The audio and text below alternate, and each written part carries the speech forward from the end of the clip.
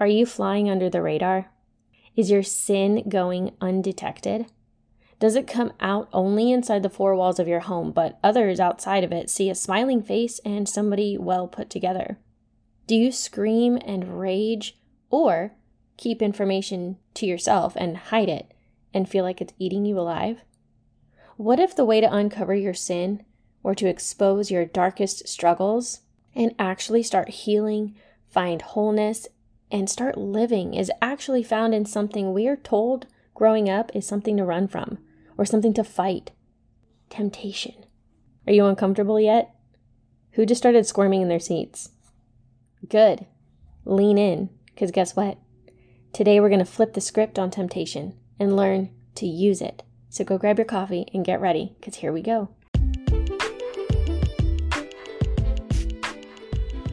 This isn't a game of ding dong ditch, and don't worry, I'm not a solar panel salesman. I'm just here to see you, friend.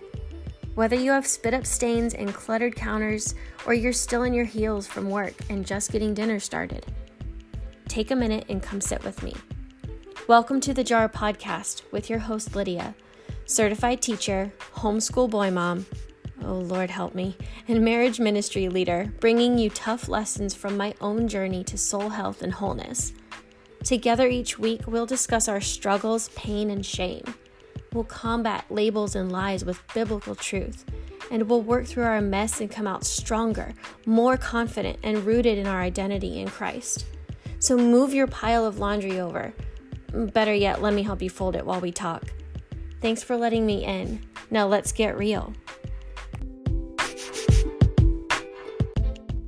Okay, before we jump into today's message, I need to read this review to you because it just blessed me so much. And I really needed to hear these words because sometimes I can get just kind of discouraged and not sure if what I'm doing is having any impact and if the messages that God gives me are really being heard. And this is from someone named Jeanette. She is in my Facebook group, Christian Wife and Marriage Community on Facebook. You can find it in the show notes. I love interacting with you, Jeanette, and thank you for leaving this very kind message. She says, I have been beyond blessed with this podcast. In times of uncertainty, the Jar Podcast has brought hope back into my life. It has encouraged and also taught me that with God, everything is possible. As I keep listening to every episode, I'm always drawn back to Christ and His love. This podcast is so raw in love. I'm just so blessed by it. It brings conviction, and I'm okay with that because I want soul health, and it's so nice to know that I'm not the only one who's seeking it.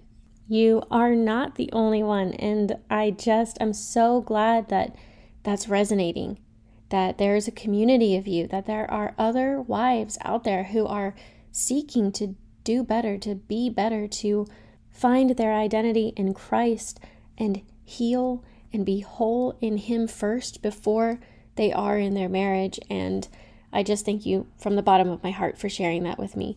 And if you have not yet left a review, this is what it's all about. It's about other people finding the podcast and getting the same thing, finding that hope, getting that conviction and that truth in love, of course, that helps to transform from the inside out because that's what God's Word does. So, okay, into today's message. The title is a little bit triggering, right? You think temptation, you think bad, stay away, don't talk about it, don't deal with it, hide it, run from it. All the things that you learned in Sunday school, that temptation is bad, it's Satan. But is temptation really a bad thing? There's a biblical perspective that I kind of want to unpack today that I think is actually going to help you see it in a different light. And it's going to actually end up becoming a tool that you can use. But before we dig into all of that, I want to share a story. I had a conversation, I guess this was yesterday, with one of my sons. And I was addressing a choice that he had made that had gone directly against what I had said for him not to do. He'd been sneaky about it and quietly slipping away when I was busy doing some work to go do what he wanted. And later on, we were having this conversation about that choice and the disobedience and the temptation that that activity held that led him to say yes to it, even with my rule that I had said not to do it. And so we talked about how the activity that he chose to do wasn't bad in and of itself, but because I had said no and that he had still decided that he wanted to go do that thing, the issue here was deeper. It showed me he was tempted by selfishness and a desire to get his way no matter what rules I had put in place. And this is not a unique struggle. This is something that even you and I struggle with, right? Well, in our homeschool co-op science class, we've been learning a lot about plants and biology and studying the parts of plants. And when he was frustrated that he and I were having this conversation and talking through it, he didn't even want to really listen, I referenced the purpose of the part of the plant that we had just learned about, the roots. And I said, what I see in the choice that you made is that you gave into temptation to do what you thought was better for you. More fun, more independence, but you broke my trust to go do that. And if we don't address it right now, that tendency can be or become a root that grows and has a greater hold on you later in life. Today, it might look like you sneaking off to go play outside with your friends, but when you're a teenager, it might look like sneaking out to go drive to a party and getting in a lot of trouble, or bigger and more dangerous consequences possibly happening. God teaches you to hear His voice and listen to Holy Spirit warning you or convicting you when you feel tempted by listening and obeying my voice right now. So the part that I want to kind of zoom in on is the part where I said that he gave into temptation to do what he thought was better for him, and it ended up breaking my trust. Because that's really the meat of this message, is that in the moment there was a choice to be made, to make a choice that he thought was better for himself, or one that would honor me and keep our connection, keep our trust strong, and not something that is now broken and he's having to rebuild that. And I know you can probably think of times in your life when you have done the same thing, in that you have chosen something that you deemed better than following what you know was the right thing to do. And it ended up breaking trust, either with your loved one, your spouse, your husband, or with God, or both. Now, if you're anything like me and you grew up in the church, the word temptation just makes you squirm. Like, it just makes you start to blush, makes you kind of pull at the neck of your shirt a little bit, like, ooh, it's a cringy word. And it's something that I at least got the message was something that I needed to keep out of my life. I needed to be so perfect that I wasn't even tempted to do anything. And if anything was a slight temptation, or if it even tempted my friends, it made my to do not do list. It was added to that list of stay far, far away, which, okay, yes, it's good to not do those things, but the reason behind it was, this is scary. I don't want to fall into this and either be perceived as bad. What will people think? I'm going to disappoint God. And basically just reasons that were reflection against me as a person, and I was totally missing the point. There's a quote that I want to quote from a book that I'm reading and referencing throughout this episode, from the book Altered. It says, "Temptation shows us the places at which we are still responsive to sin. It pinpoints the weak places. It exposes flesh. The stimulus can only entice if a root of unrighteousness is present. Temptation exposes impurities. It unmasks our hearts so that flesh cannot lurk there undetected. It exposes flesh and forces a crucifixion moment. Temptation forces flesh into the light where it can be destroyed." So that might seem kind of heavy, but really, I felt hope while I was reading that. I felt like, oh, a light bulb kind of went off in my mind, like, oh, temptation is a tool. Like I've been talking about recently, emotions are like lights on a dashboard. They're just indicators. It's just something that comes on and you go, okay, what's really going on? What is the real problem? We have to get it fixed. We need to take it in, get it assessed, and get it fixed. Well, temptation is the same thing.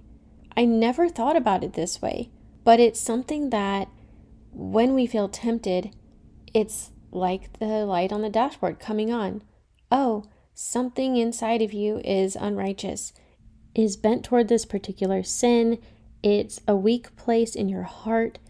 It exposes all of that. So actually, temptation is like a flashlight. It highlights everything. It shows, it reveals, it exposes. And what happens and what potentially happens when we allow our sin to come into the light? When we bring our sin into God's light, I can't help but think of movie lines and scenes almost all the time. There's always a movie line for everything. And my family and I can have entire conversations with movie lines. So when I was thinking about this, learning about it, I thought of Beauty and the Beast when Belle is taken up into the tower and she hasn't seen who the Beast is. But then she says, come into the light. And he steps in with just this big hairy foot. And then it eventually, his whole body is in the light. And she sees just how huge and hairy and ugly he is, and she's scared of him. And that's what temptation does. Temptation is the light that's overhead. That when it happens, you have a decision to make. You're face to face with it. And now it's a choice. Now you either go with it and you follow it and you decide to give into it and you shove it back into the darkness and hide it, or you take the opportunity to go, whoa, that's ugly. That's in my heart. That's ugly.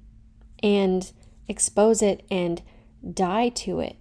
I'm going to explain that point a little bit later, but I want you to think about this for a second. I really want you to think about things that typically tempt you, or things in your past that have been a temptation, whether it's drinking, drugs, sex, lust, money, shopping, whatever it is. What has been a temptation in your life before? And what do you think that was revealing about your sin nature, selfishness, greed, pride? What was it potentially bringing to the light, but you chose to let it lurk in the shadows? And maybe it's ongoing right now. Maybe it's not in the past and it's right now. Maybe you're in the thick of temptation. I wish that I had this message to listen to when I was in the thick of temptation. I wish somebody would have been like, Lydia, here's an episode. I know that this is going on in your life. Just listen to it. Because if only I had had this perspective 8-9 years ago, I would have been saved from so much shame, pain, anguish, sadness, guilt, all the above. So if you're in the thick of it right now, please listen. And if you're not and you know someone who is, please share. Here's a couple scenarios that may resonate with you. Your husband asks you what you spent on the bags that you're bringing in from Target. What's the temptation? Probably to lie about how much you spent, right? You quickly round down to the lowest $100, then subtract an extra $50 for tax, and blurt out a number that really only represents what you spent on maybe one of the bags. Here's another one. You're in a disagreement with your husband, and you're feeling so hurt and angry by something that he's done, and you feel the curse words and the verbal vomit rising up in your throat. The temptation is to not be patient, kind, or gentle in your speech, and you kind of just want to give him a piece of your mind. Here's another scenario. You and your husband have been at odds for a long time. You've given up trying to work on things because what's the point? He doesn't seem to want to try any harder. And then one of your friend's husbands catches your eye at dinner. Or you notice a man in church who seems like such a godly leader in his home, and your mind wanders to what it would be like to be taken care of that way. Do you hear the temptations in each of those scenarios? Can you identify with any of them? There's so many other possibilities. These are just a couple examples. There's temptation in that last scenario to lust, to betray. And it's so stinking sneaky because initially it might come across as, well, I deserve that. Well, he should be better. I'm trying so hard and he's just not. And these little seeds of doubt and lies that you're believing turn into temptations that end up costing you a lot. There are so many potential little temptations on a daily basis. And so many of them are swept under the rug. They're not dealt with or addressed because you make excuses of partial truth being enough, using phrases like, what he doesn't know won't hurt him, or you haven't acted upon it yet, so to you, it's not a big deal. Yes, it is. But the good news is that even our Savior was tempted. And we can see the example that he set for us. He used temptation as a tool that led to purity, to holiness, and kept unity with the Father. Jesus saw temptation for what it really is. Lies. It's just lies that the enemy spoke about that plant doubt in our minds about God's character or about what's best for us. And we all know what it says in Romans, that for the wages of sin is death. But you know what else the Bible says? In 2 Corinthians 4:10-12, it says, always carrying the body, the death of Jesus, so that the life of Jesus may also be manifested in our bodies. For we who live are always being given over to death for Jesus' sake, so that the life of Jesus also may be manifested in our mortal flesh. So death is at work in us, but life is in you. Did you hear that? Where there is death, there is also life. In order to have a resurrection, there has to be a death. The resurrection power living in you as a believer is readily available to help you die to your flesh, not just after the fact, not just when you have sinned, which yes, there is hope and restoration there too, but even when you're tempted, your flesh is wanting to do something against God. And temptation, again, is that spotlight that's showing and revealing all of that inside. And that's the choice you have in that moment. Are you going to die to your flesh, to say no to that temptation, and instead allow a resurrection in its place? When you die to yourself, the life and hope of Christ in you wins, raises you back to life, and allows you to truly live a Spirit-led life. Little daily dying to our desires, our temptations, our acceptance of these lies and beliefs, when we surrender them and lay them down, we have renewed minds instead. When we alter our flesh, when we lay it down, instead of weakness toward that temptation, we have renewed strength. We have restored relationships. We have unity in our marriages instead of division. Imagine the scenario of your husband speaking harshly to you. Maybe he's making assumptions, he's interrupting you, he's negatively interpreting everything you're saying, and you can't get in a word edgewise to explain how you feel or even think long enough to speak about the issue. You're suddenly now having to address not the original issue, but now the hurt that he's causing or his tone that's hurtful. Here comes a temptation. Your flesh tempts you to snap. You morph into this animated, theatric, loud person that's angry. Okay, now imagine taking a breath, remaining calm, asking God in that moment. Yes, it's actually possible to hear what your husband's saying and talk to God at the same time. You can hear what your husband's saying and simultaneously be in your head saying, Lord, help me right now. I'm about to lose it. I'm about to lose my mind, but I need your peace. I need your strength. I'm not going to explode in anger. Please strengthen me to respond lovingly. So imagine telling yourself in that moment of temptation, no, this temptation is revealing to me my desire to be right. It's revealing to me my selfishness to make sure that I'm heard instead of listening to him. And you can say, no, I refuse to react that way because I know it doesn't get us anywhere. So honestly, one of the things, the thing that Christ used when he was in the desert for 40 days being tempted, think about the purpose of that. Why was Jesus tempted for 40 days? And maybe you've thought about this and you already know this. Maybe you never have, and this will be some insight. Jesus went through temptation after temptation and fasted and prayed because he was maturing, because God was growing something in him before sending him out in ministry. It was something that he walked through to practice spiritual resilience. And the thing that he used each time that Satan tempted him was scripture, was the truth. Plain and simple. No argument, no need to puff himself up or prove himself. He simply spoke the truth.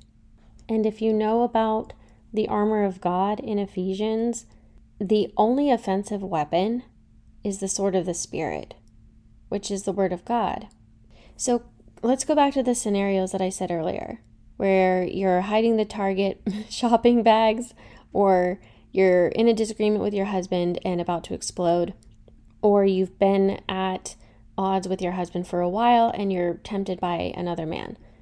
If you are in the Word, which that is the ultimate goal here of all of this, and there are some tools to use that are very simple, especially these days with the internet. You can just Google scriptures about whatever it is you're facing. But I recommend memorizing a few. Just start out with one if you need to. Find a scripture that directly combats the temptation that you are struggling with. And if you need help with that, we have the Facebook group where we post about scripture that can help with certain situations and scenarios, and other people are in there that can help bring some good ones up. But let's go back to the scenario where your husband asked you how much you spent at Target. The first verse that popped into my head was Proverbs 12:22. The Lord detests lying lips, but he delights in people who are trustworthy. So in that moment of temptation to say, oh, I just spent whatever it was, which is not the truth, to quickly remember, the Lord detests lying lips, but he delights in people who are trustworthy. So you tell your husband the truth. Whether he likes it or not, you tell him the truth because it's the right thing to do. And the temptation that you felt to lie, don't just ignore that. Don't just go, oh, well, I didn't lie, so it's not a big deal. The temptation to lie is worth paying attention to. That's the spotlight on something in your heart that is driving you to dishonesty, that is wanting you to hide something, facts, information out of whatever it is, shame or guilt. And so it's worth digging into. Maybe you can't in that moment, but don't just sweep it under the rug. Bring it up to a friend and be like, man, the other day I brought some bags home and I don't know why I didn't just tell him how much I spent. Or I did tell him how much I spent, but I just had this feeling of I felt uncomfortable and I wanted to lie about it. And dig into that for a little bit. The next scenario where we talked about the disagreement where you feel anger rising up, with the temptation to be unkind and mean and harsh with your words. A verse that came up to me was Ephesians 4:29, and I typically use this with my kids, but it definitely applies to me a lot. It says, do not let any unwholesome talk come out of your mouths, but only what is helpful for building others up according to their needs, that it may benefit those who listen. So as you feel that anger rising up, you can quote that verse and target that temptation with truth so that you don't sin when you're tempted. And again, just because you responded kindly and you didn't let any unwholesome talk come out of your mouth doesn't mean you weren't tempted. You made the right choice in that temptation. You fought it the right way. But why is it a temptation in the first place? pay attention to that. That is a spotlight on something inside of you, like selfishness or anger or misplaced identity that needs to be addressed. The fact that there was even a temptation in the first place is an indicator that there's something that wants to take root in your heart and in your life. The third scenario, the last one, the one where you are tempted by wanting more for your marriage. Not a bad thing. We should all be working toward improving, working toward unity. We should be the iron that sharpens iron and helping each other grow. But when the temptation comes to look outside your marriage, to look at another man, look at his wife, and what you see in that moment is, he takes care of her, I want to be taken care of. She looks happy, I want to be happy. He looks like he's a good spiritual leader because he just prayed in front of people. My husband doesn't pray for us. All of those little lies, or maybe they're truth, but they're leading you to believe something about your marriage, about your husband. And so you're tempted to want something that you don't have. The verse that came up to my mind here is Titus 2:4 that says, so that they may encourage the young women to love their own husbands. And so I'm probably beating a dead horse at this point, but don't ignore that temptation. This temptation is a costly one. And if you ignore that temptation and think, well, I didn't do anything wrong. I just looked at him. I didn't do anything wrong. I just thought about this. That temptation is there to point out a weakness in your heart, to point out an idol that isn't God. And this is an opportunity to use that temptation not as something scary and run and hide, but face it. Face that temptation head on like Jesus did in the desert. He didn't run away when Satan came and tempted him. He looked at him and he said, you know what? Here's a scripture. Here's the truth. He moved on. No big deal. Satan came back at him. He said, okay, here's another scripture. Move on. These temptations don't have to be scary or wrong. They are simply tools that you can use to surrender them, to die to your flesh in that moment. And in that death comes resurrection. When you alter your flesh like a sacrifice on an altar, you alter your flesh, you lay it down, and you let God resurrect that and bring you life and peace and resiliency and joy and patience and all those fruits of the Spirit. So I want to close with a simple prayer that you can write down, you can listen to again, something that I think will help. It's helped me. So when you're feeling tempted and it just kind of feels awkward, you're not used to dealing with temptation this way. I get it. This prayer may help. Lord, I'm tempted to this sin. I know that even Jesus, you were tempted, and you used truth to choose unity with the Father, wholeness and purity.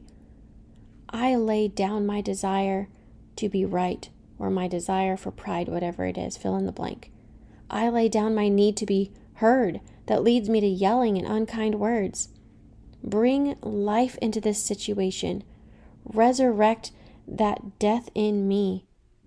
Take this temptation in me and reveal to me the unrighteous root that it's stemming from. Create a clean heart in me, God, and renew a right spirit in me. Amen. Loads of love, Lydia.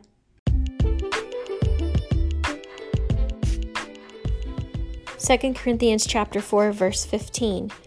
All this is for your benefit, so that the grace that is reaching more and more people may cause thanksgiving to overflow to the glory of God. I'll see you next Saturday, same time, same place.